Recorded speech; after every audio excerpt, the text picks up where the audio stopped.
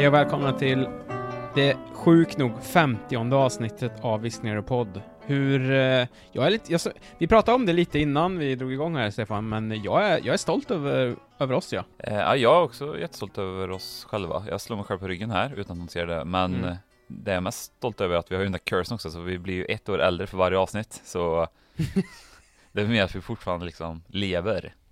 Så... Ja, jag tror den kallas för Benjamin Poddton, va? Ja, den, det är faktiskt exakt vad den kallas för. Så vi har kanske 30 avsnitt kvar här nu, så kommer du kommer se ut som han boxningsmannen sen du. Han hittade i Halland från 1300-talet. Är han ansiktet utåt för att vara mumifierad, eller? Ja. Nej, eller? Han är ansiktet utåt för Benjamin vad sa du? Poddbutton. Poddton. Sjukdomen är han. Ja, men i Sverige är han väl ansiktet utåt för mumifierad, va? Men har du en snabb topp 3 på mumier? Mumintrollet gäller inte, för det är ingen mumie. Ja, det här är en jävligt konstig topp 3 faktiskt. Och den här är ju liksom tagen rakt ur röven nu. Men 3:an är ju Mumien i Mumien 2 med Brendan Fraser. Inte ettan tyckte jag aldrig var, bara sett den kanske en gång. Men jag har sett 2:an massa gånger, för det är ju den som också The Rock dyker upp nästan för första gången på skärm. Väldigt dålig CGI där alltså. Väldigt dålig. Väldigt. Ja, så men det var så att man reagerade. Jag kommer ihåg att jag reagerade på den när jag satt och kollade på den på bio när det begav sig. Han har ju den idiotgrejen för sig, den här regissören Steven Sommers. Det kan man ju se i hans den här Van Helsing också. Det är så här, jag vet inte vad han tänker med liksom. Han har liksom ingen känsla för det. Ja, i alla fall då. Du har 2 kvar. Ja, jag vet. 2 är ju mumierna som fiende i Metal Slug-spelarna. Snyggt. För det kan man också, om man blir träffad av en sån, så blir den gubben man blir också mumie. Så att man går som mumie, så har man bara, tror jag, pistol som man skjuter med. Och sen så istället för bomb så har man en sån typ kräkattack som liksom skjuter upp över hela skärmen så.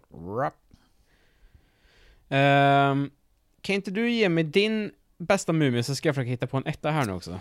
För det här var svårare än vad jag trodde faktiskt. Jag tror att vad svårt. Jag tror kanske typ så här.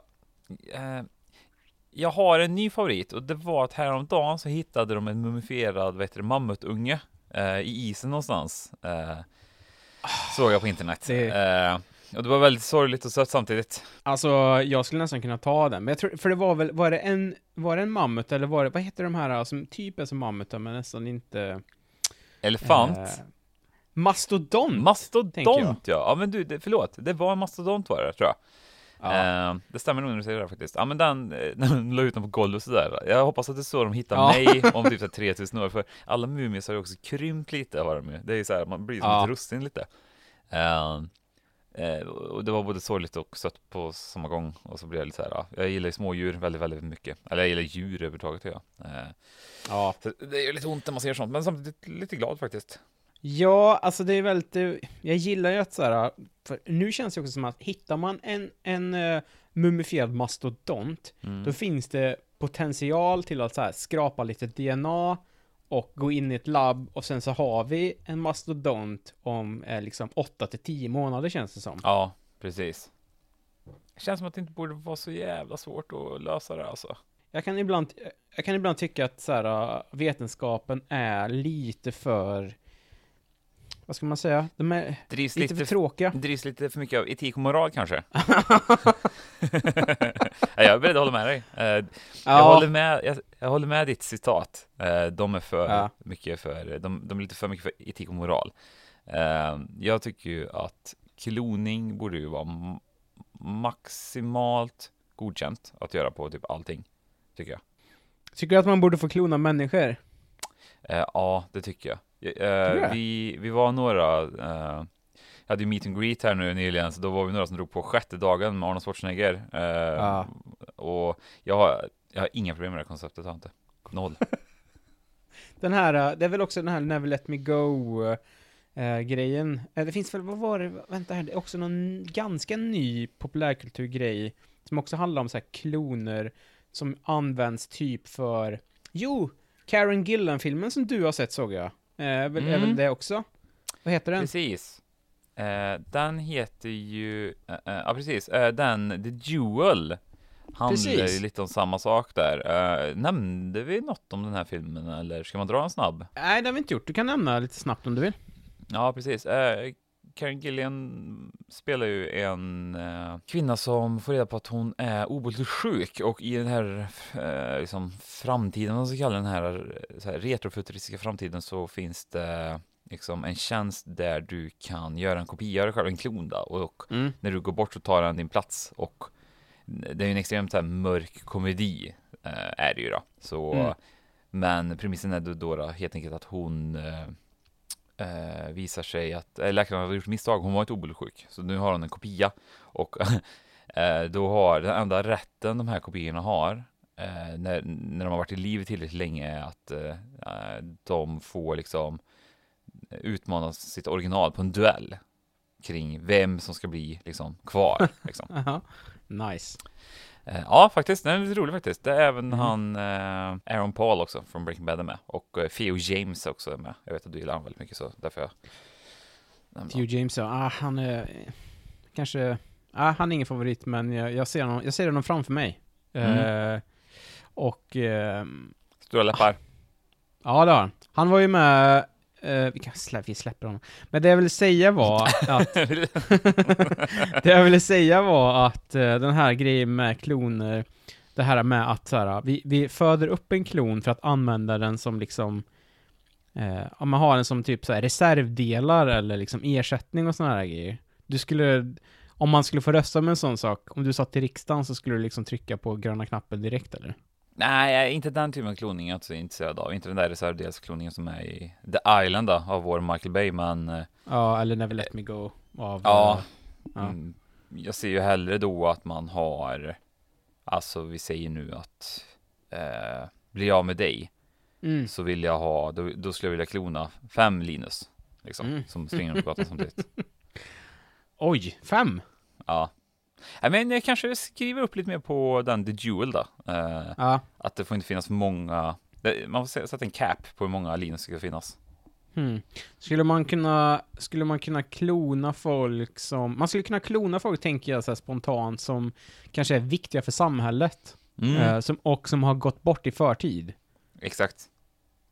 Så man typ så här tvingar upp dem ur den eviga vilan, för att de ändå så här behöver hjälpa oss, alltså mänskligheten, och liksom ta oss framåt. Ja, det är väl lite i... Herregud, vilken afasi jag och Bruce Willis har liksom drabbats av det här året. Men jag tänker på Netflix, eller förlåt, Apple TV Plus-serien förra året. Foundation, den... adaptionen av den trilogin, eller den boksviten, Foundation på Apple TV Plus, där har de ju lite sån grej för sig, men den serien gör det lite orättvisa, för där speglar de det också som att det är något dåligt. Jag tycker liksom att det finns en agenda inom liksom populärkulturen att spegla att det här med kloning aldrig är så bra. Jag efterlyser lite så här, pro-cloning positive vibes från manusförfattare i fortsättningen. Ja, men jag köper det finns ju... Det är ganska tacksamt med så här kloning och hela den grejen. Alltså, jag tänker att spontant... Det ställer till väldigt mycket oreda. Och det gör det. Men också, det vet vi båda två, att ställer det till oreda så blir det också lite intressant. Ja, precis. Men jag tänker framförallt att de som drabbas hårdast av det här i Sverige är typ så här Skatteverket egentligen. Alltså rent administrativt. Ja, herregud. Ja, det skulle bli jobbigt liksom.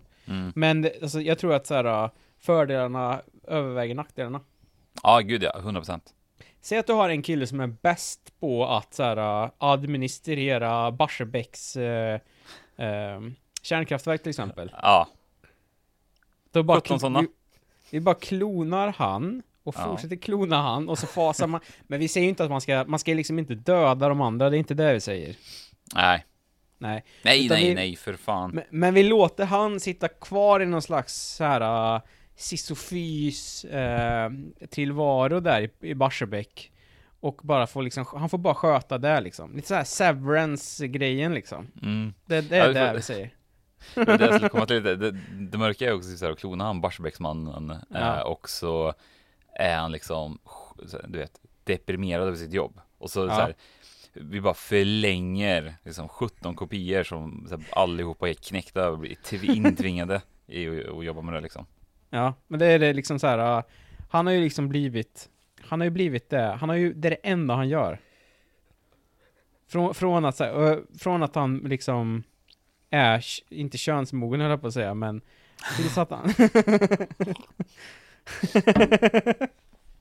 det är liksom så här, hans, vad ska man säga, tillvaro i universum så här, kommer bli Barsebäck och admin av den. Ja, det var så jävla elakt att ge liksom mina kloner samma öde som mig liksom. Hade jag blivit klonad hade jag hoppats på att de liksom hade liksom reachat högt som fan alltså, tänker jag. Ja, jag tänker samma, men jag vet ju också att så här, det finns ju uppenbara begränsningar när det kommer till mitt så här, min hjärna, min kropp och mitt lynne som är så här. Nej, han pikar här liksom. Alltså, han blir klonad efter. Alltså han kommer ett liv efter piken igen nu. Det är då han blir Barsebäcksmannen liksom. Ja. Your only chance to survive or evacuate is to leave with a. Jag har lite grejer att prata om. Innan så tänker jag att vi drar lite formalia.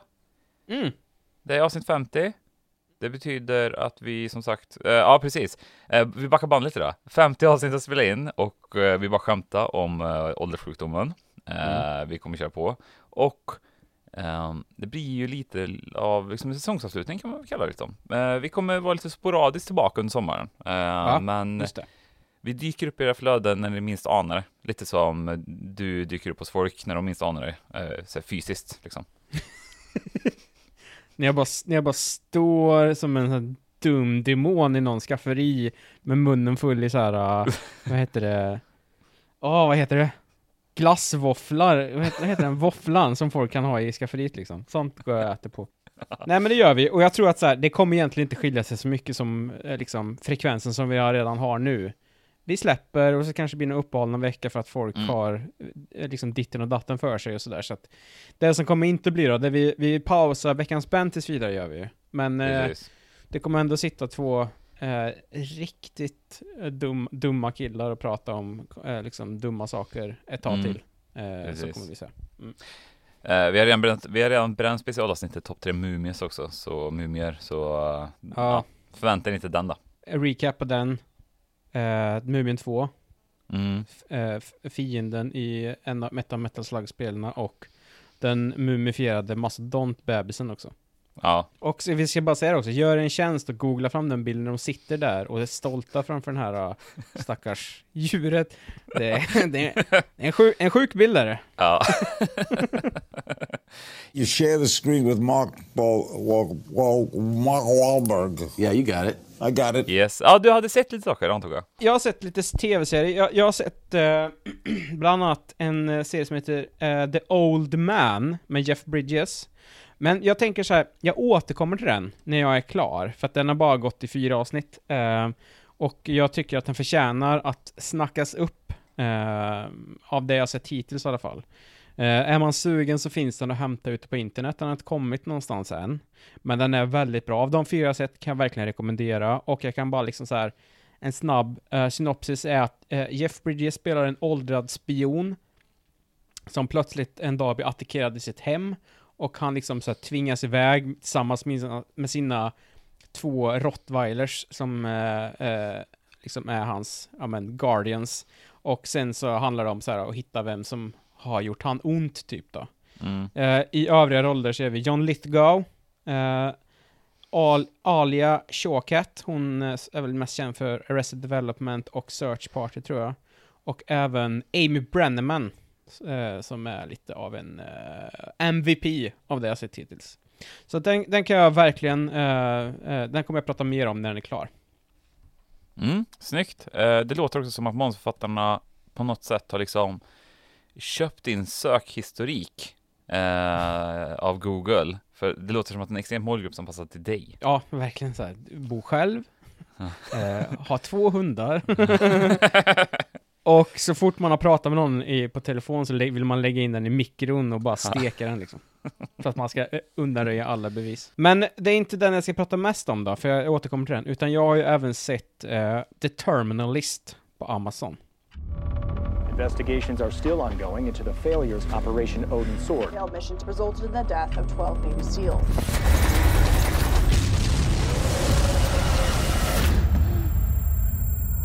Lieutenant Commander James Reese, can you outline the details of your mission? They knew we were coming. According to the audio logs, you went dark on comms roughly 4 mics in. Why?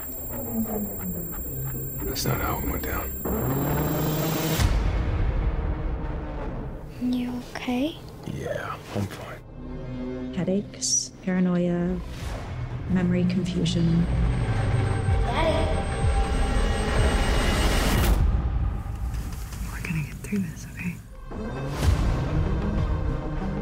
Want to tell me what happened? Chris Pratt, våran Chris Pratt, höll jag på att säga. Han spelar en Navy SEAL som på uppdrag i främmande land får se sin grupp, sin squad gå under i en eldstrid. Och väl tillbaka på fastland, men på amerikanskt land, så inser han att han och hans grupp har blivit förrådda av sina egna. Och efter en attack på sin familj avsedd att undanröja även han, så ger han sig ut på hämnduppdrag. Nice. Det här är ju tv-serien som borde ha kommit från början från Amazon. Istället för en sån Sigma Jack Ryan så hade de behövt en Chad James Reese då. James Reese heter han det. Han heter James Reese, ja. Ja. Alltså, det är inga jättekändelser bakom, förutom den utmärkta actionregissören Antoine Fuqua. Equalize 1-2, Magnificent 7 och framförallt kanske Training Day. Jag tycker faktiskt att han är ganska grym. Och som sagt, i rollerna ser vi Chris Pratt som James Reese. Vi har även med oss, alltså det är ju ändå en underbar cast, måste jag säga. Taylor Kitsch är ju med. Riley Keough, vars morfar tror jag det blir, va? Elvis är högaktuell med en film nu i dagarna. Visste man kanske inte att hon hade Elvis i släkten? Nej, verkligen inte. Det är inte alls var. Nepotism baby, så att säga. Ja, jag vet okej, eller? Jag gillar faktiskt Riley. Hon gör också väldigt, hon är ändå med så här lite så här i Lars von Trier-filmer och såna där grejer, så att jag tycker att det här känns lite konstigt val av henne, ska sägas. Men ja, hon är liksom i den här serien i alla fall. Constance Wu, vet jag inte om du känner till? Dra ett exempel hon har varit med. Kanske jag nappar den. Ja, hon har varit med i Fresh Off the Boat, den här komediserien, Crazy Rich Asians och Hustlers. Ja. Jag tror hon kanske är så här.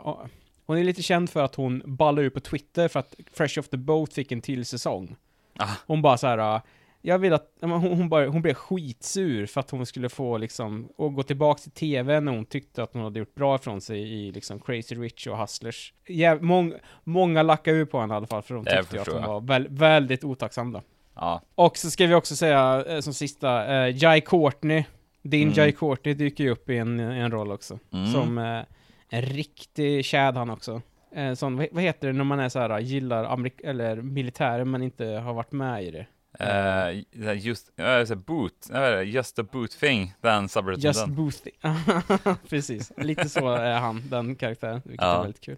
Jag tycker det är på samma nivå rent kvalmässigt som typ Jack Ryan som vi var inne på, men även Jack Reacher. Alltså det är en svindyr baserad på en bok tv-serie här, för det är det också, Terminalist. För en manlig publik liksom. Den är så algoritmad, den här Amazon-serien, så att det är löjligt. Verkligen. Det är lite kul.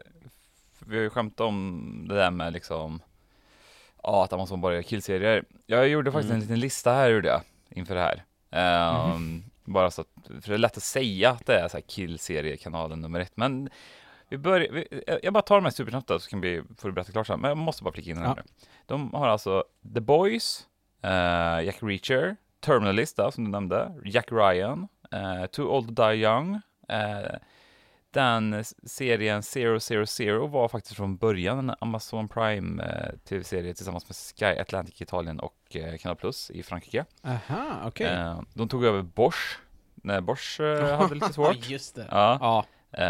The Expanse, rymdserien, tog de över. Hanna, den tv-serien med Joel Kinnaman som är baserad på typ en film. De hade den Hunters med Al Pacino. Kom inte den till säsong av den? Jag vet inte. Jag gav upp den faktiskt. Jag tyckte inte det var så jävla mycket att hänga i granen. De har animerat filmen Invincible. De har The Man in the High Castle, en av deras första serier har de. Just det. Den ja. Om nazisterna vann kriget. Det är också så här... Philip K. Dick boken som baserar på den. Och sen den vi pratade om rätt nyligen, Outer Range. Så den är lite gränsfall. Men det är klart, jag vill säga, det är klart det finns en kvinnlig publik för de här tv-serierna. Det säger jag ingenting om. Men det är framförallt kanske mer en manlig målgrupp, skulle jag nog vilja säga. Ja, men det tycker jag verkligen att det låter som. Och bara det ser ut som också. Och det här är ju, alltså det här är ju så jäkla mycket manlig målgrupp som det bara kan bli. Alltså en Navy Seal som du vet har så här caps och så sätter de solglasögonen uppe på capsen. Ja. En sån, och sen så har de så här jättestora klockor och sen så har de så armband som är av det här materialet som man typ knyter. Jag vet, du vet vad jag menar liksom. Jajamän. Så det är verkligen sådana som kollar på den här serien. Men det var en Navy Seal som ska ut och hämnas. Ja. Och han är så här, och man märker också att Chris Pratt har liksom gått in i rollen för det här så jävla hårt. Han har gått på alla vapenutbildningar som han kan. Och jag tror också att så här, han har redan vapen i sig, för han är ju så här, han är ju väldigt kristen då, Chris Pratt har ju dykt upp de senaste åren och så här. Plus att han är ju jägare också. Och så att man märker liksom så här, han har gått alla vapenutbildningar, han tar alltid pistolen och det är han väldigt noga med. Det märker man så här att jag ska inte, exakt, man håller pistolen på ett visst så här sätt. Man har sett att han har sagt till sig själv så här: jag ska inte bli beskylld för att jag inte gjort läxan när det kommer till vapenhantering liksom. Kolla alltid vapen, så att det ligger en patrona i loppet så med pistolen. Så, jag vet inte om man gör liksom patron ur, men det är nästan på den nivån liksom hela tiden. Jag gillar ju ändå den här serien. Jag måste ändå säga det, den har fått ganska mycket skit och fått ganska så här dålig kritik, men jag tycker inte den är värd det. Faktiskt inte. Jag tycker ju att så här, Chris Pratt gör det rätt bra också. Han är kanske inte världens bästa skådespelare, men man märker att om han har gett sig fan på någonting så kör han liksom. Och som jag var inne på förut, den är svindyr. Det är väldigt bra fart i den. Jag tror att det är 8 avsnitt som är ungefär 1 timme långa allihop. Och det är nästan till action från början till slut. Så här, gillar man Jack Reacher eller Jack Ryan eller du vet så här actionserier eller actionfilmer i största allmänhet. Jag skulle lätt kunna rekommendera den här tv-serien. Lätt alltså. Den är väldigt underhållande. Kanske inte håller hela vägen. Det är som det alltid är. Det börjar liksom bli lite kanske uttjatat mot slutet och liksom så här, vissa grejer kanske upprepar sig lite sådär, men jag är ju väldigt svag för den här sortens så här, svindyr action som är liksom bra gjord. Det kom ju en, apropå Amazon, en direkt som var liksom proddad för Amazon här, Without Remorse med Michael B. Jordan, som var lite samma grej typ. Han spelar någon så här Special Force snubbe som blir förrådd, tror jag. Den var ju liksom tänkt att bli någon slags Marvel Cinematic Universe grej av den, för att det blev en liten sån här add-on på slutet i den filmen som var så här jag spoilar här nu då. Spoiler. Det var ju tänkt att det skulle bli liksom en setup för en Rainbow Six-film som jag förstod det. Och så skulle Michael B. Jordan säkert då åka runt som du vet så här Nick Fury och så här, samla ihop massa folk i olika actionfilmer som skulle mynnas ut i en sån stor film i slut. Ja, det blir inte så. Men istället då så kan man se den här serien kanske och bara få ännu mer den sortens action så. Navy Seals Cinematic Universe, det är ju prequelen till den Zero Dark 30 är det ju. För det är väl Chris Pratt också med och Radar och Osama Bin Laden, va? Ja, men precis. Ja. Det är en lite goa gubbar med i det i gänget, vet jag. Det är ju han, jag tror Joel Edgerton är väl där med där också. Så han har ju gjort det förr. Han har ju det i sig så här, du vet, folk som går runt i sådana militärbyxor, den där militär-t-shirten. Man har inte rakat sig heller, för de behöver inte raka sig för när man är SEAL tydligen. Det är, om man inte är på basen. För det får han faktiskt skit för i ett avsnitt på Terminalist så här. Han kommer till basen och bara så här. Du vet så här, han kommer till basen, har anledning till att vara lite skakad, så kan vi säga vid det här tillfället. Får ändå en utskällning av chefen där, admiralen, för att han har en sån 5 o'clock shadow. Så det är inte så att han ens är skäggig, utan han har lite så här pyttelite skäggstubb. Och han bara säger, du, när vi är på basen, då kan vi inte se ut som skit, hörru du. Det kvittar vad du har varit med om, så här är det annorlunda liksom. The Terminalist, stark rekommendation faktiskt, måste jag ändå säga. Det är alla våra killar där ute som lyssnar. Alla våra broken lonely hearts som har vapendrömmar och Oakley-briller. För er som likt mig inte vill att det ska komma in mer vapen i Sverige. Ja. Men om det skulle göra det, skulle ni köpa ett. Ja. Drömmen om Glock. Drömmen om, ja men du. Vi ska inte ens öppna den burken mask, va? Nej, det är specialavsnitt där. Vet vad man får göra då? Man får titta på såna här serier istället och drömma sig bort. Det är mycket bättre och mycket säkrare också. För då är det få misstag som kan ske. Ja, precis. Och bör man lira så får man lira sig Rainbow Six Siege. Rainbow Six Siege kan man lira. Och så kan du spela om det där nattuppdraget i Modern Warfare 2019 när man ska raida ett hus i London som är helt mörk i sikte. Det är drömmen där för just det. Så är det. Så att, ja men precis. Så att, skaffa inte vapen utan spela tv-spel och se på film istället. Det är mycket bättre. Dylan! You son of a bitch!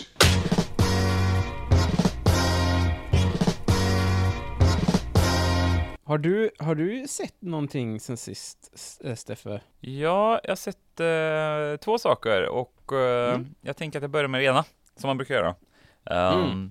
Det finns en film regisserad av en snubbe som heter Jim Cummings.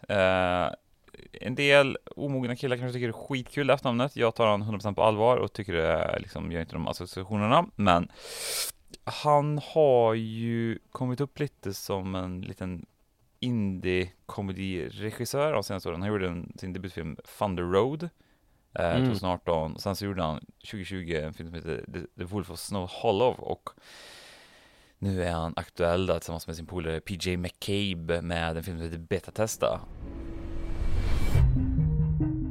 A couple of weeks ago, I got a letter in the mail inviting me to a no-strings-attached sexual encounter in a hotel room.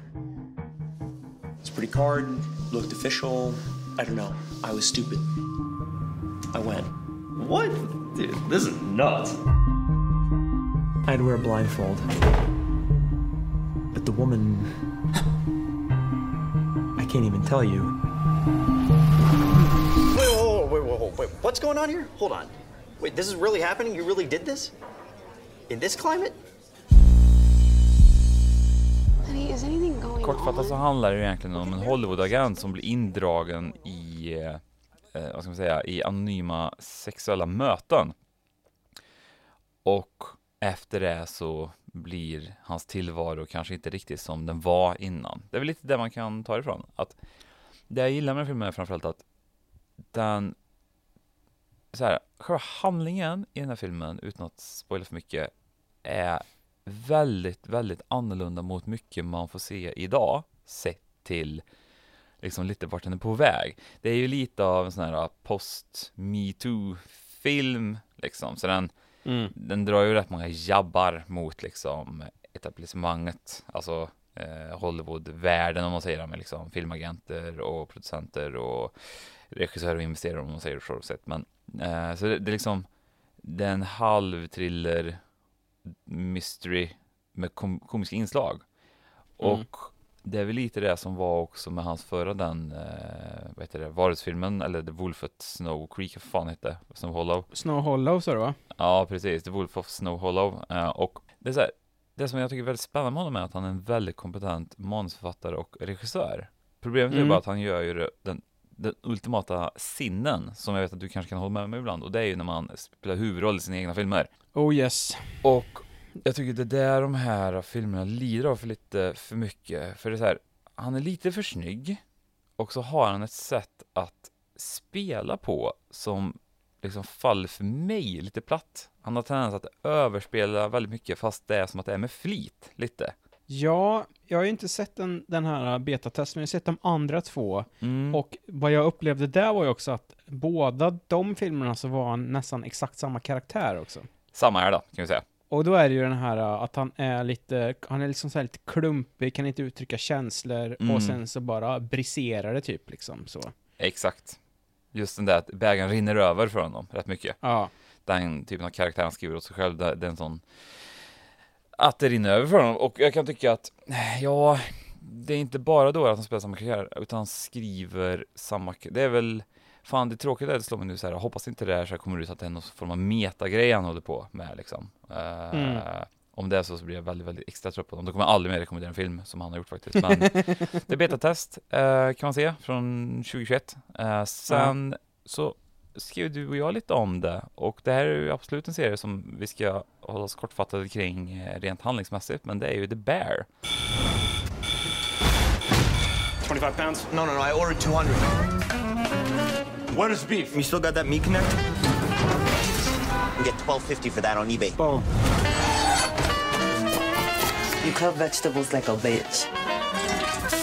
Not system, baby. System. This is your brother's house. I was running it fine without you. Why didn't he leave it to you then? Don't wipe your hands on your apron, chef. Jeff. I refer to everybody as chef because it's a sign of respect. You can throw down, huh? Behind. So how you gonna pass the family test? Delicious or impressive? Delicious is impressive. Word. Yo, family's up. I just never had plátanos with like grass on it. We want to change this restaurant, right? But we have to change the chemistry. 8 avsnitt, 30 färska minuter cirka. Handlar om egentligen en ung top chef, en superkock på svenska, som har jobbat liksom på de topprestaurangerna runt om i världen. Jag tror en topprestaurang måste ha varit inne och typ dragit en produktplacering, eller så är det manusförfattare som har varit riktigt överdrivet sugna på den restaurangen, den Noma i Danmark. Han spelas av en Jeremy Allen White, och jag känner bara igen från den skräckfilmen The Rental, gjort av James Francos lillebrorsa, som jag helt glömt bort vad han heter för namn bara för det. Dave Franco, ja. Men han är framförallt känd för den där Shameless, är det väl han är mest känd för? Ja, precis. Jag tror vi ändå drog en 5-6 säsonger av den, tror jag, innan vi tröttnade. Jag tror att den gick i mål nu förra året på så här 11-13 säsonger, sen höll ju på hur länge som helst. Ja, precis. Så han Jeremy Allen White, han spelar ju som sagt då en superkock som vars bror har väl en liten sylta mer, eller du vet så här, ett litet kulthak i Chicago. Så det han gör då är att hans bror går bort och han får ärva den här restaurangen. Så han flyttar hem och ska liksom applicera sin kunskap och liksom få den här restaurangen på rätt sidan.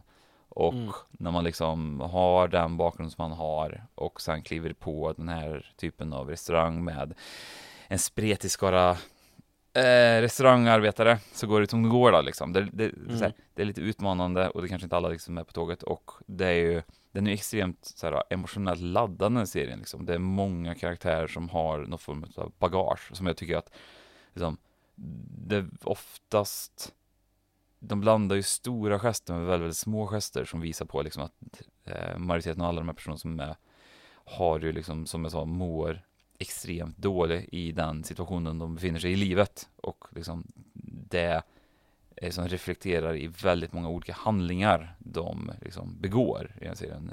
Finns ju han Ebon Moss Bashrak, uttalspodden, kanske mest känd som han Desi i Marnies pojkvän i Girls. Ja, det skulle jag säga. Strupellen. Jävlar, vilken kurv alltså. Ja, det är inte så att han inte spelar en strupelle här heller.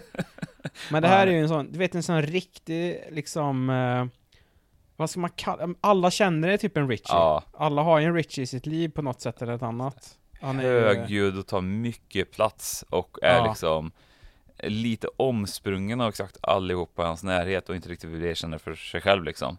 Ja. Det är ju han som, man kan väl säga att han driver väl mer eller mindre den här restaurangen, eller har någon typ en chefsroll där liksom. Han är ju inte någon ägare eller någonting, men han är ju restaurangchef där, kan man nästan kalla honom för liksom, mer eller mindre. Så man får följa dynamiken i köket, och jag kan nog säga att, som sagt, det är nog något av det bästa sätt. Jag tycker liksom handlingen all ära är så extremt ren och enkel. Det är inte så mycket mer krusiduller än vad jag liksom sa nyss. Däremot är väl liksom alla de här karaktärerna är så fruktansvärt trovärdiga. Det är kanske någon som inte liksom når hela vägen fram. Det här är en serie som jag liksom vill att alla ska se. I alla fall kolla trailern och utgå från den liksom. Det är liksom maxpuls blandat med extremt mycket ångest i typ nästan varje avsnitt liksom. Men det är inte bara, jag håller verkligen med att så här, det är bland det bästa jag har sett, och det är inte bara i år heller. Alltså det här, nu skulle jag kunna säga att den här första säsongen är bland det starkaste jag sett liksom overall. Ja, och verkligen. Om du säger liksom, det är så mycket känslor, men det är också, det är mycket konflikt, mycket bråk, men det är ju också folk som blir sams också. Verkligen. Och det är ju här liksom så här, det jag upplever som ganska trovärdigt här, när man blir sams med små gester liksom. Och det gör ju också att man vill fortsätta titta vidare, för är det en serie som bara är bråk och skrik hela tiden, då blir ju det väldigt ensidigt, eller när folk är sams också för mycket hela tiden, det är inte heller kul. Liksom, det är inte så världen ser ut, utan man bråkar och så blir man sams, och så du vet så här, så håller det på så här. Det går ju hela tiden upp och ner liksom. Sen så är det ju liksom alltid lite förhöjt när det kommer till tv-serier och sånt då, men det är klart.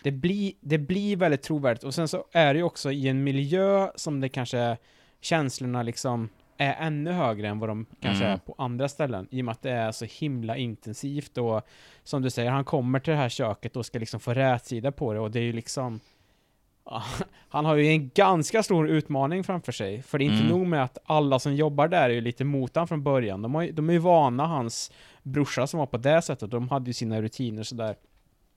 Sen så är det ju här, allt det här ekonomiska som man inte fattar när det kommer till att driva restaurang också, och samma där då, hans brorsa hade väl kanske inte den bästa bokföringen, så att det är väldigt kul att se liksom så här, okej, han behöver vara stressad över liksom 30 saker. Det är ju det. Det är så mycket som går åt helvete för han hela tiden, men han kämpar på, och det är ju det man tycker om den här karaktären också. Han ger liksom aldrig upp, utan det är bara så här, fortsätt. Det finns ju någon scen där man får se han liksom, det är som en tillbakablick när han är i sin riktiga karriär, vad man nu ska säga. När han är på en fin krog, och det görs en cameo av Joel McHale från Community, som någon sån här superchef där, eller den liksom headchef i det köket, och Jeremy Allen White står och liksom gör en rätt där. Han är väl liksom näst högst då, tror jag. Men så kommer han fram där, och du vet, den tysta, fast ändå den tysta mobbingen han får där. Den tysta utskällningen, alltså så här, det gjorde ont i magen, verkligen. När jag liksom, bara det här när Jeremy Allen White, hur han reagerar på saker. För det är också så här, han är ju en karaktär som kanske inte kan liksom uttrycka sina känslor på det bästa sättet så. Men, och det blir liksom så himla trovärdigt därför man kan liksom känna igen sig mycket i det där också. Hur man liksom blir som person när man får så här, ska ställas inför vissa situationer, och man bara blir som så här, det bara kokar över. Eller det bara hjärnan bara, det är som kokar, och liksom alltså den är helt otrolig, den här serien faktiskt.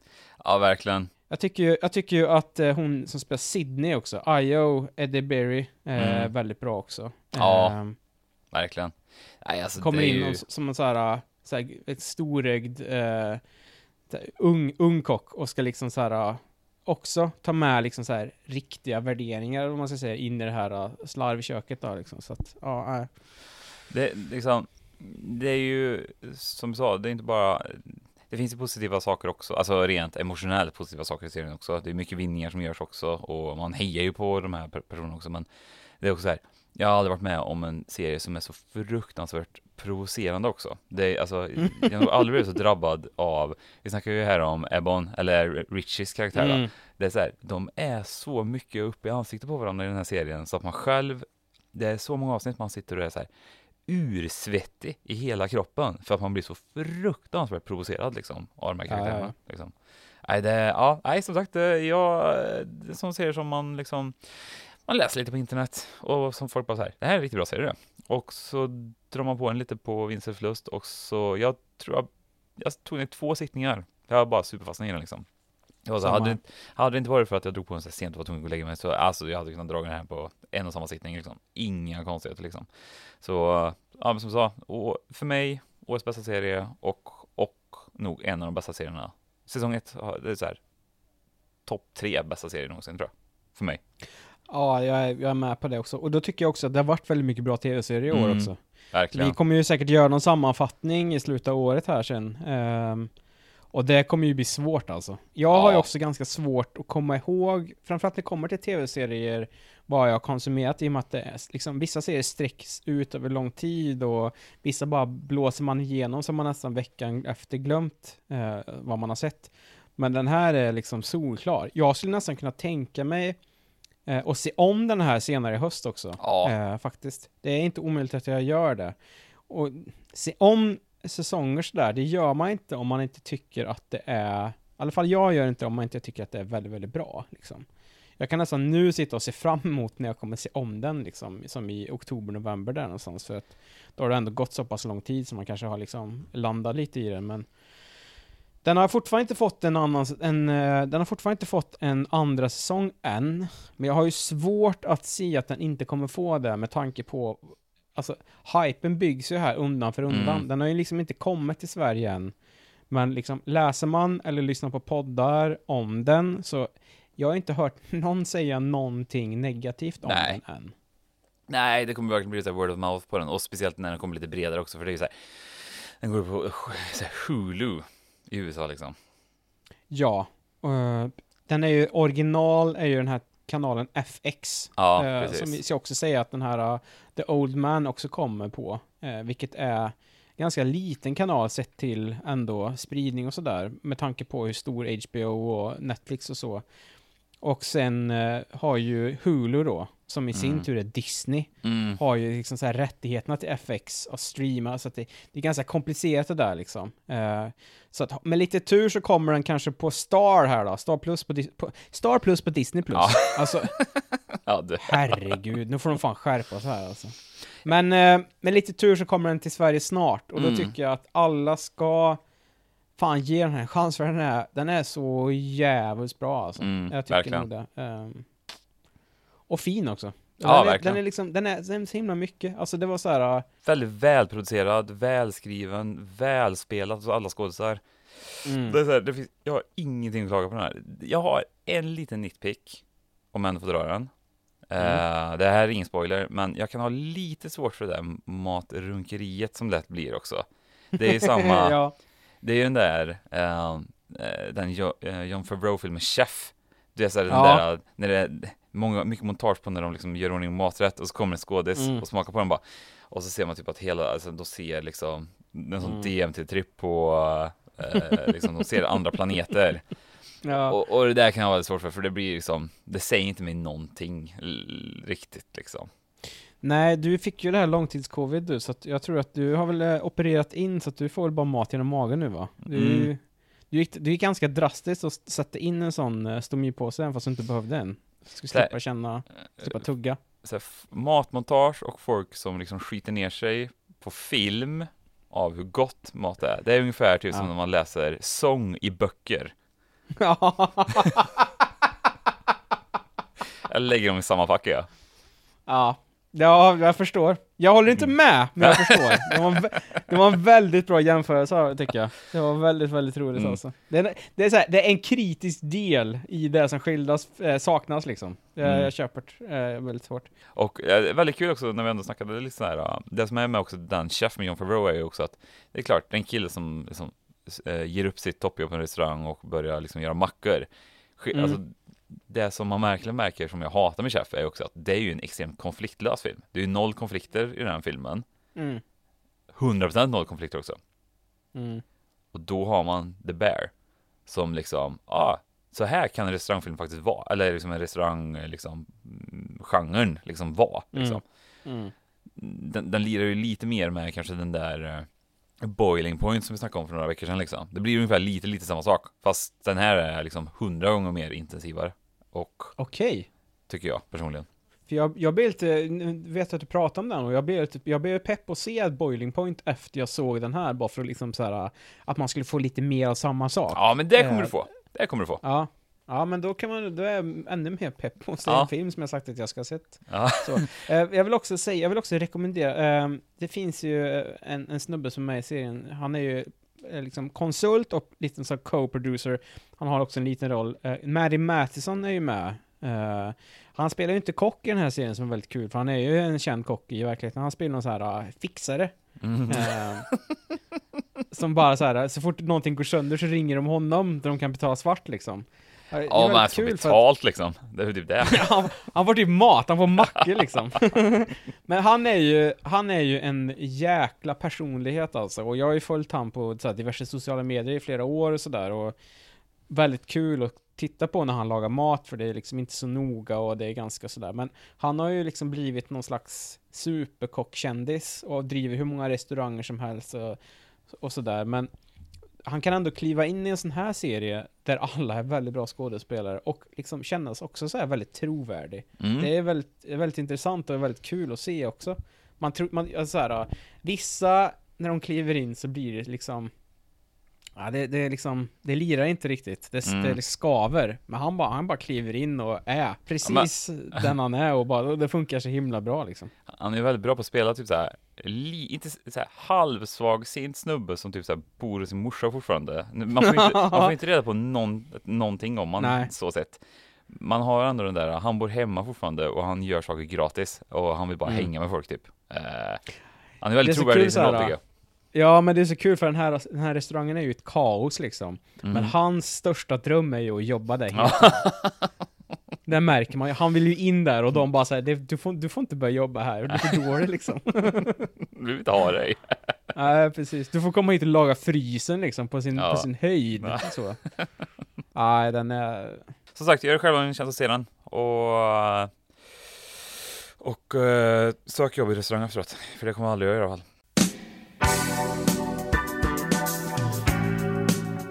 お前はもう死んでいる。何？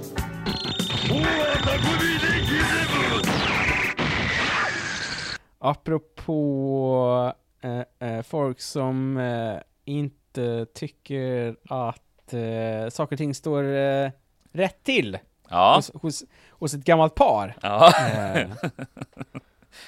Är det, kommer den här segwayen vara med på årslistan? Så här. Sveriges sämsta segways är den här. Den är ju med i en sån compilation den här sen. Nej, men vi har ju sett The Skeleton Key från 2005. Det har vi verkligen gjort det.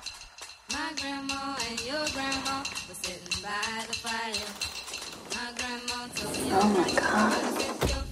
You have a visitor. May I present Miss Caroline Ellis. She works down at the hospice in New Orleans. He can't talk at all? Stroke pretty much paralyzed him. Happened about a month ago, up in the attic. Take good care of my husband. Be good to his house. There are more than 30 rooms in all. For the owner, they made a skeleton key. This will open every door. The key you gave me for the house, there's a door in the attic. It doesn't open. That was their room. They were trying to conjure up hoodoo. You know what hoodoo is? It's magic. Leave it alone. I've seen the room. No, child, you don't know what you've seen. You see him in the mirrors. Can't expect me to believe that you see ghosts in your mirrors.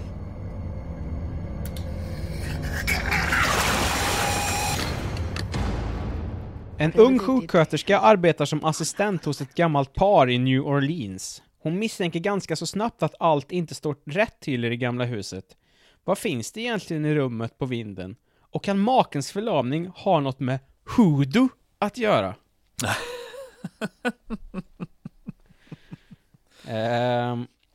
Regisserad av en Ian Softly. Han har gjort en film som heter Backbeat om den 5:e biten, Stuart Sutcliffe, med en Steven Dorff i huvudrollen. Han har även gjort vad har han gjort? Han har gjort K-Pax med Kevin Spacey och Inkheart, en Brendan Fraser-film precis innan han tappade allt innan. För nu är det ju The Fraser Renaissance är ju igång här nu, men det här var ju precis innan han liksom dök, så det här Inkheart var en sån dyr, skitsamma. Typ barnfilm liksom. Men han har gjort Hackers också. Från 95. Jag vet, det är helt sjukt det. Med Angelina och Johnny Lee Miller. Och det är ju en film som är så fruktansvärt för sin tid att det knappt finns något liknande alltså. Jag tänkte så här, ska Hackers bli en veckans spänn i framtiden? Men den behöver liksom inte en andra chans, den filmen. Den är bara så knäpp, töntig och otrolig som den bara är. Alltså Hackers kan man lätt se. Ja, alltså den är ju så himla refererad också, så det känns ju så här, jag har inte så här mycket att tillägga mer än att man ska se den liksom. Ska vi bara nämna att Johnny Lee Millers, han har ju 2 nick i den filmen. Zero Cool och Crash Override, som är alltså jag vill schyssta typ såhär Neuromancer-referenser liksom. Ja. Angelina Jolies Acid Burn helt okej, men han har 2 nick som är helt otroligt. Men Skeleton Key då, i rollerna ser vi Kate Hudson, behöver vi kanske inte gå in närmare på. Gina Rowlands spelar den här matriarken, höll jag på att säga, det är inga barn involverade, men hon är i alla fall kvinnan i det här äldre paret som är i huset. Hon har jeansen på sig. Det kan man säga. Hon är en Hollywood-legend, varit med hur länge som helst, kanske mest förknippad med sina roller i John Cassavetes filmer 60, 70, 80-tal. Tror jag i alla fall. Det är där hon har liksom fått mest cred för genom åren. Vi har John Hurt i en roll där han inte behövde göra så mycket. Han gör det bra dock, tycker jag. Jag gillar John Hurt och jag glömde bort att han var med i den här filmen. Så det var väldigt kul. Jag blev såhär, hej, just det. Han är ju en jäkligt bra krydda att stoppa in, John Hurt. Var, precis. Rip in Peace i 2017. Och sen också även Peter Sarsgaard med också. Min Peter. Mannen som inte kan spela god i en enda film han är med i. Spoiler. Den hade en budget på 43 millar. Spelade in 94 och gjorde sig säkert en hacka på DVD. Kan tänka mig. Det här var väl i slutändan på videobutiks-eran skulle jag kunna vara, tror jag. Ja, hade nog några kvar videobutikerna faktiskt. Men, som sagt, Dovde-intäkterna var nog helt galna på den filmen, tror jag. Finns det någonstans att se dem? Vad sa du nu? Alltså, finns det någon Box Office Mojo för DVD-intäkter? Kanske svårt liksom, om du är så här reabacken i Hannover, men... Ja, nej, jag tror inte det. Det är väl om man skulle kontakta... Nej, jag har ingen aning faktiskt. Jag tror inte det. Men så att allt det här med DVD-intäkter och sånt blir ju så här ren spekulation. Men jag minns alltid så att Skeleton Key, liksom, man har sett den postern så jäkla mycket. Att så här, den har alltid funnits där. Så, lite så känns det som. Så jag tror bara. Men jag skulle jag gissa, om jag säger så då. Skulle jag gissa så tror jag att den har gjort en hacka på DVD och sånt. Det tror jag faktiskt. Kritiskt, 38% på Rotten Tomatoes. Så att det är mest 2 eller 3 för den här. Och ja, det är väl vad det är. Den är liksom den är svår att placera, skulle jag säga, på ett sätt. Ska vi börja prata lite?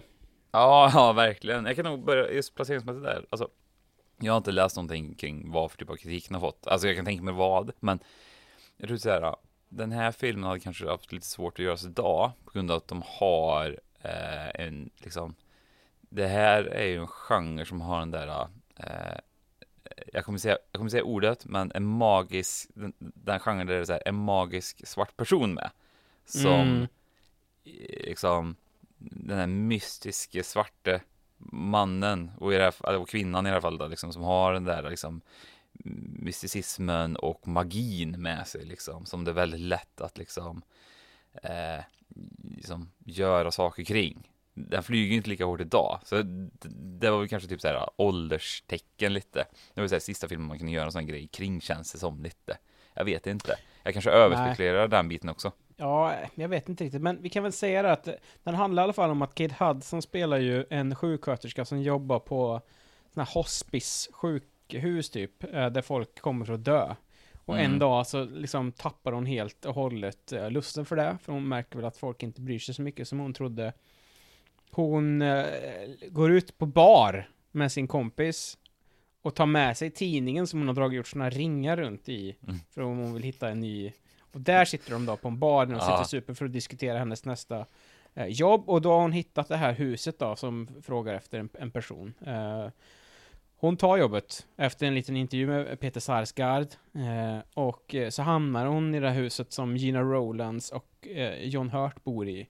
Varav han ligger i säng. Och han kan inte gå eller någonting, utan hon är där och liksom ska ta hand om honom. Och Gina Rowlands ska liksom så här, du tar hand om han, jag tar hand om huset liksom. Och precis. Till slut så kommer väl det här huset säljas när han dör, för att jag orkar inte ta hand om det. Peter Sarsgaard spelar deras typ advokat, tror jag. Ja, han är jurist inom fastighetsrätt, är han ju. Ja, så är det. Han är liksom deras admin-person där typ, kan man säga. Och Kate Hudson då, Caroline Ellis som hennes karaktär heter, märker väl att det är någonting som inte riktigt stämmer i det huset, va? Gina Rowlands har bland annat tagit ner alla speglar. Och saker och ting börjar ske. Och den här filmen säger också så här, hörni, läskiga saker och ting börjar ske. Och jag säger, ja, jag vet inte om det är så läskigt, ja. Jag tycker inte att det var så läskigt. Det var ju en del billiga jumpscares. Det är väl typ det man får ge liksom. Ja, väldigt mycket så. Jag tyckte ju också framförallt att jag tyckte nog att grundhandlingen och settingen gjorde väldigt mycket för att jag egentligen kunde traggla mig igenom den här filmen. Jag gillar ju när man är i så här Louisiana, New Orleans, vad heter det? Bayou liksom. Jag tycker om den, som mangrovskog, träsk. Det var ju typ inga alligatorer liksom, men det var typ det som saknades liksom. Frigående, vad är det de heter? Det som du peacocking, vad heter det? Påfåglar. Påfåglar, ja. Ja, och sen, men det som är lite kul, tänkte också grundhandlingsmässigt, det är ju så här att det är ju en liten känga mot den privatiserade vården, för det hon var liksom trött på när hon jobbade med så här palliativ vård är ju att hennes kollegor och sjukhuset såg det liksom, de var vinstdrivande som sökte sig undan. Så hade inte hon liksom hade det varit liksom en mer humanitär vårdsituation i det där landet, då hade hon aldrig sökt sig vidare, och då hade hon aldrig slutat upp på det sätt som hon gjorde. Menar du alltså att om Skeleton Key hade utspelat sig på 60-talet i Sverige så hade den här filmen aldrig skett då? Exakt. Ja, okej. Eller ja, de hade kunnat skrivit om grundhandlingen väldigt mycket, typ att hon får sparken eller någonting. Ja, det är sant. Det är sant. Och då hade jag nog helst velat att den hade utspelat sig på Öland också. Ja. Inte så många filmer som utspelar sig på Öland faktiskt. Nej, jag kan tänka mig, alltså det finns ju väldigt mycket så här, Maria Wern-filmer. Nu säger jag inte att det, men det finns ju någon crime. Jo, ja men precis, alltså den typen. Ja. Det finns ju säkert någon sån svensk crime som så här 20 böcker på. Alltså för fan, jag har ju 2 som utspelar sig på där jag bor nu liksom helt plötsligt. Som jag ska kolla upp i vårt specialavsnitt som heter Svensk crime som utspelar sig på platser där du bor. Ja, köpert. Ja. Alltså, som sagt, det största problemet jag tycker jag har med den här filmen är att den inte är speciellt läskig alltså. Det är som sagt mycket jump scares. För den, liksom, det känns inte som att filmen litar på att vi orkar med en sån slow burn stämningsbyggare. Så jag tror att hade den här filmen gjorts nu idag, då hade de nog skippat den här jump scare grejen som den har för sig och gått helt och hållet på en sån här klassisk A24-film där det inte händer någonting på en timme, en kvart, och sen sista kvarten så ballar det liksom. Ja. Men det här är trots allt en Hollywood-produktion med Kate Hudson från 2005. Så att den liksom så här, den kan inte göra så, för att är liksom marknadsförd för folk som ska gå och sätta sig på en biofilm eller biosalong och käka popcorn liksom. Och då pekar du på mig. Men nej, jag vet inte. Jag är ju inte den personen så mycket så att jag går iväg och hugger just sådana filmer på bio. Du däremot är ju extremt mycket så. Så att liksom så här. Jag vet inte. Så att det är väl lite det där att den liksom försöker skrämma oss med saker som inte är läskiga så. Jag tror det är ett hantverksproblem också. Precis, det var egentligen det jag pekade på, din bakgrund. Du har världens bökaste hund i bakgrunden som bäddar hon bäddar sig helt för så här, hon kommer bli besviken hon. Förlåt. Ja, det är lugnt, vi kan kolla på den här. Det här är en ny nivå av bädd alltså, ser du det? Ja, jag såg. Så här. Går det bra, Smokey? Ja, det är klart det gör. Nej, men så jag kan tänka typ så här att det känns som att de försöker lite bygga upp en ryslig stämning, men sett till rådande trender inom hur man liksom typ gör liksom en del så här visuella och estetiska val när filmen gör att idag så ser det ju helt bedrövligt ut mycket. Det blir ju väldigt pajigt tack vare att liksom den åldras inte så jäkla bra som den hade kunnat gjort kanske om man liksom hade kanske liksom kört mer, som du brukar säga, det är kött och potatis redigering på något sätt liksom. Det blir ju liksom mycket barn av sin tid, så här musikvideoproduktion över en del som effekter eller liksom hur de gör en del saker, kan jag tycka. Liksom. Ja, den känns ganska föråldrad. Det känns liksom så här lite så här, det ser ut som att Ian Softly såg The Crow precis innan han gjorde den här filmen typ. För det är mycket så här dumma slow motion eller uppspeedade grejer som de har för sig och sånt. Sen så en annan grej som jag kan störa mig lite på, det är ju liksom Kate Hudsons karaktär också. Hon är ju inte speciellt sympatisk, den här personen, tycker jag. De försöker lite med att hon så här, att lackar upp på privatiseringen av vård och sånt, som vi i den här vänsterorienterade podden ändå är liksom, vårt hjärta slår ju mycket för det. Ja, verkligen. Att det ska undvikas. Men förutom det så är hon är lite otrevlig hela tiden. Ja. Men framförallt så är hon ju också väldigt nyfiken också. Jag skrev det. Det här är en film där Kate Hudson inte skulle lägga näsan i blöt. Nej. Och jag kan tycka att så här, hon förtjänar lite allt det som händer henne faktiskt. De har faktiskt sagt till henne från början så här, du behöver inte göra det här, men hon ger sig liksom inte. Hon är mycket så här och snokar och stänger dörrar när hon inte ska göra det och liksom. Det är ju en del baiting på det sättet där ju, för det är väl också där kanske som jag kanske på något sätt kan bli lite arg på dumheten, för det handlar ju som sagt om voodoo.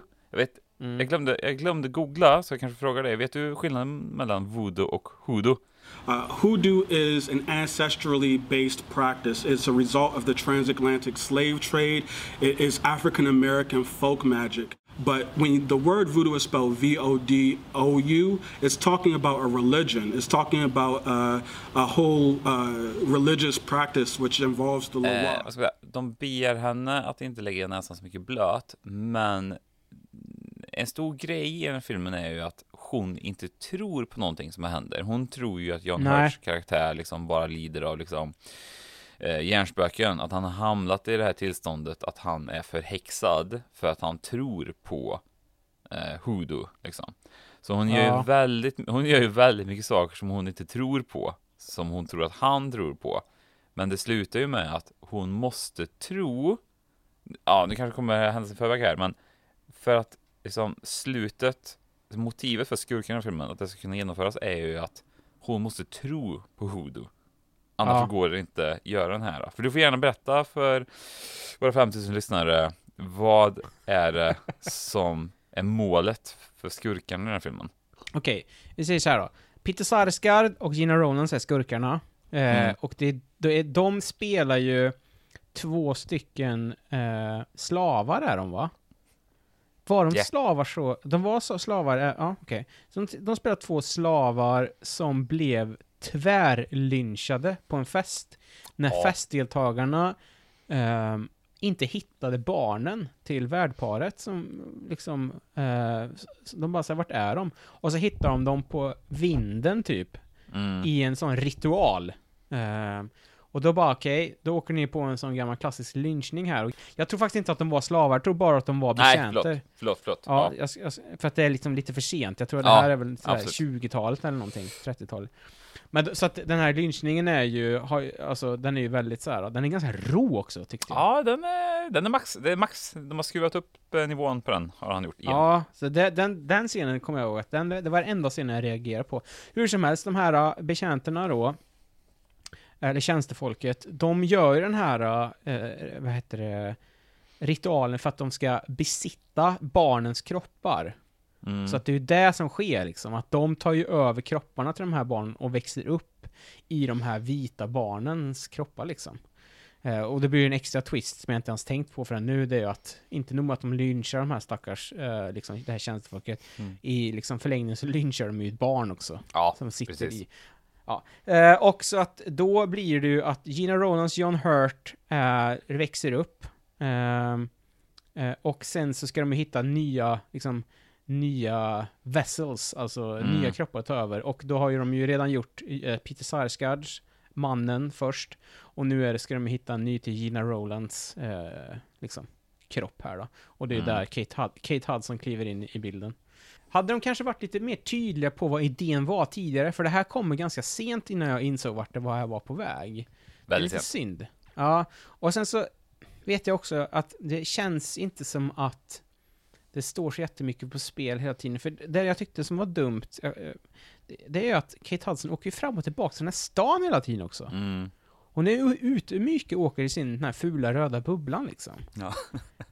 Hade de behållit sig, eller hade de hängt på det här stället hela tiden, och vi kanske lite tidigare liksom fattat okej, vart det här var på väg, och du vet så här will they, won't they grejen, och kanske Kate Hudson hade kommit på lite för sent att det här var liksom okej, det här är faktiskt det som kommer ske här nu. Då hade det kanske kunnat blivit lite mer spännande. Nu är det liksom som, en kvart kvar, 20 minuter kvar, då börjar det braka loss liksom. Sen så måste jag ändå säga då, om vi ändå gått så här långt, det är ju att det är väldigt kul, för de lyckas ju.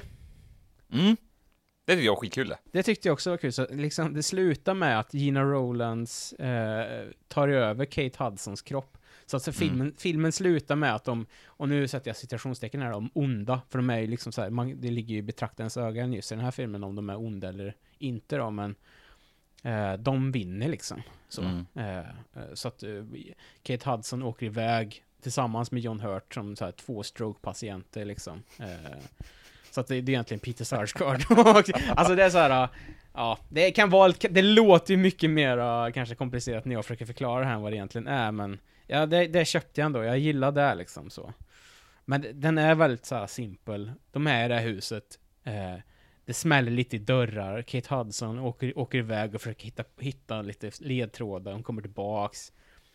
Och ja, lite sådär. Alltså, det filmen tjänar på, som du sa, var inne på lite förut, det är så här, det är ju tacksam setting är det ju verkligen, tycker jag.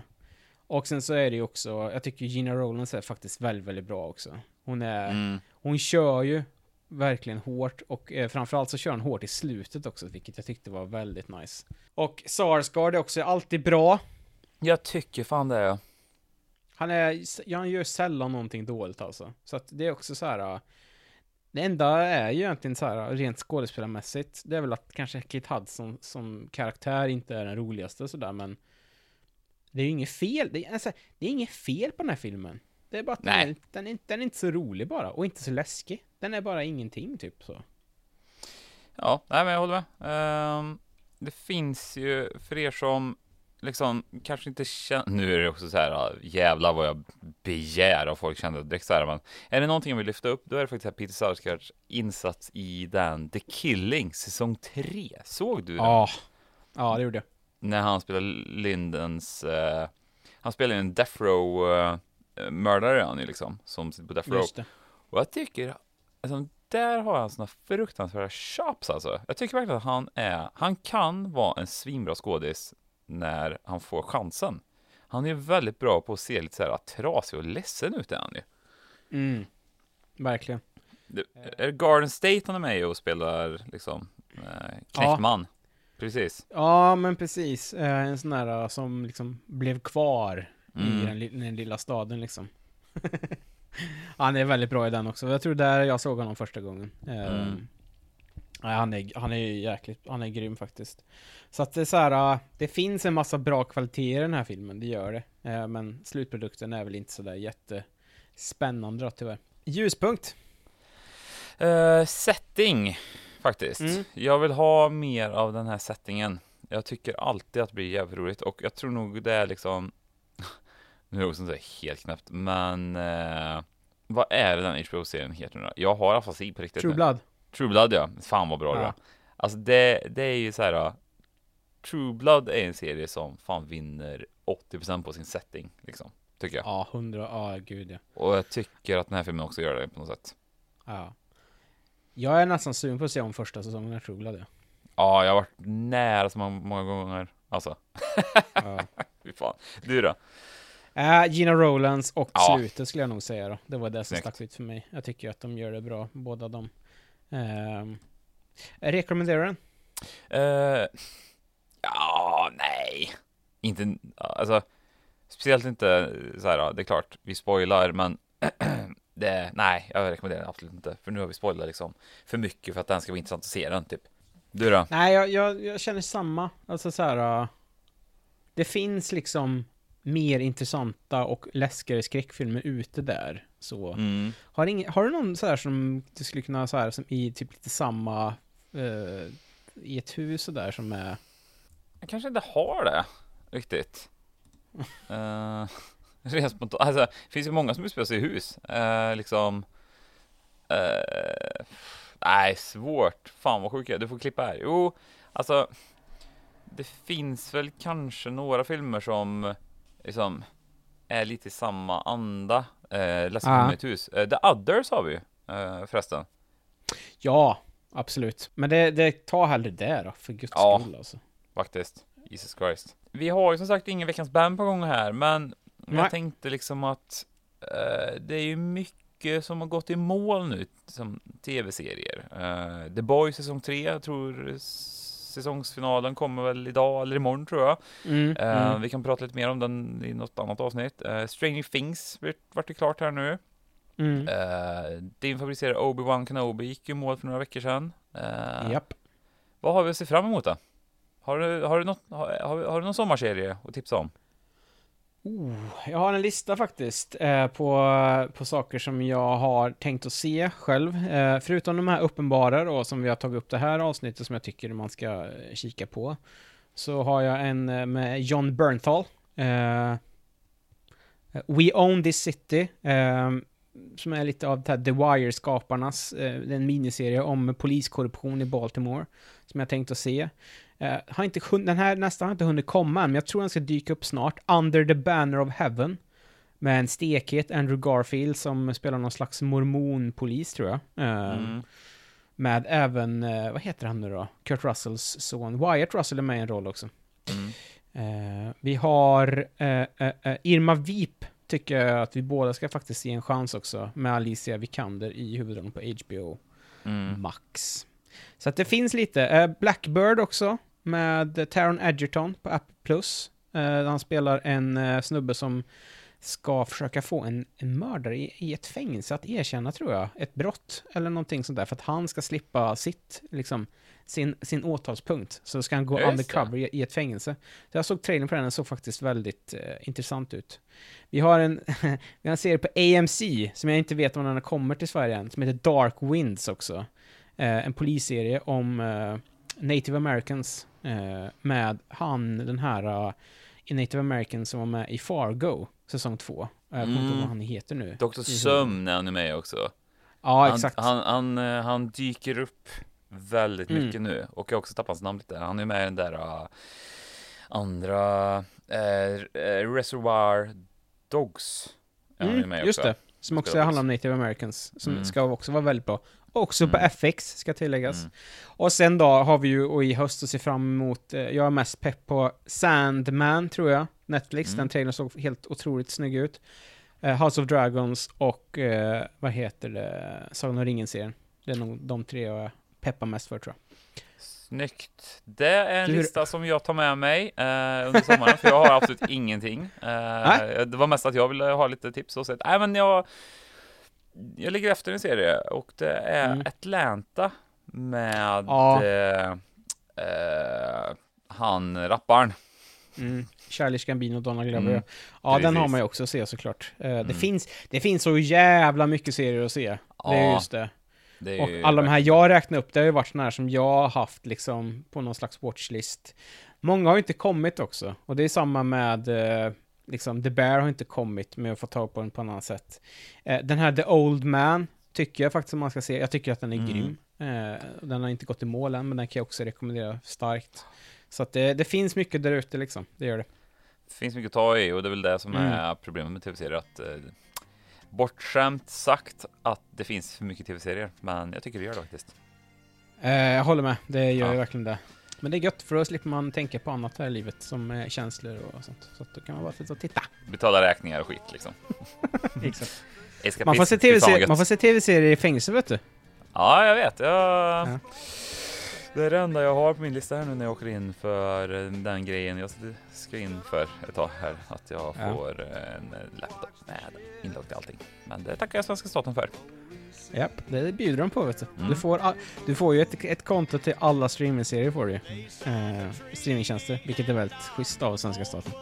Det tycker jag också. De erbjöd mig parabolkort, men jag tackar jag fick välja. Så här piratparabol har de på, konstigt nog, på fängelse. Ja, men gött. Då vi hörs mer i sommar om lite blandat. Ja, men det gör vi. Ha det så bra, hörni. Så hörs vi. Hej då. Acadian driftwood, gypsy tale.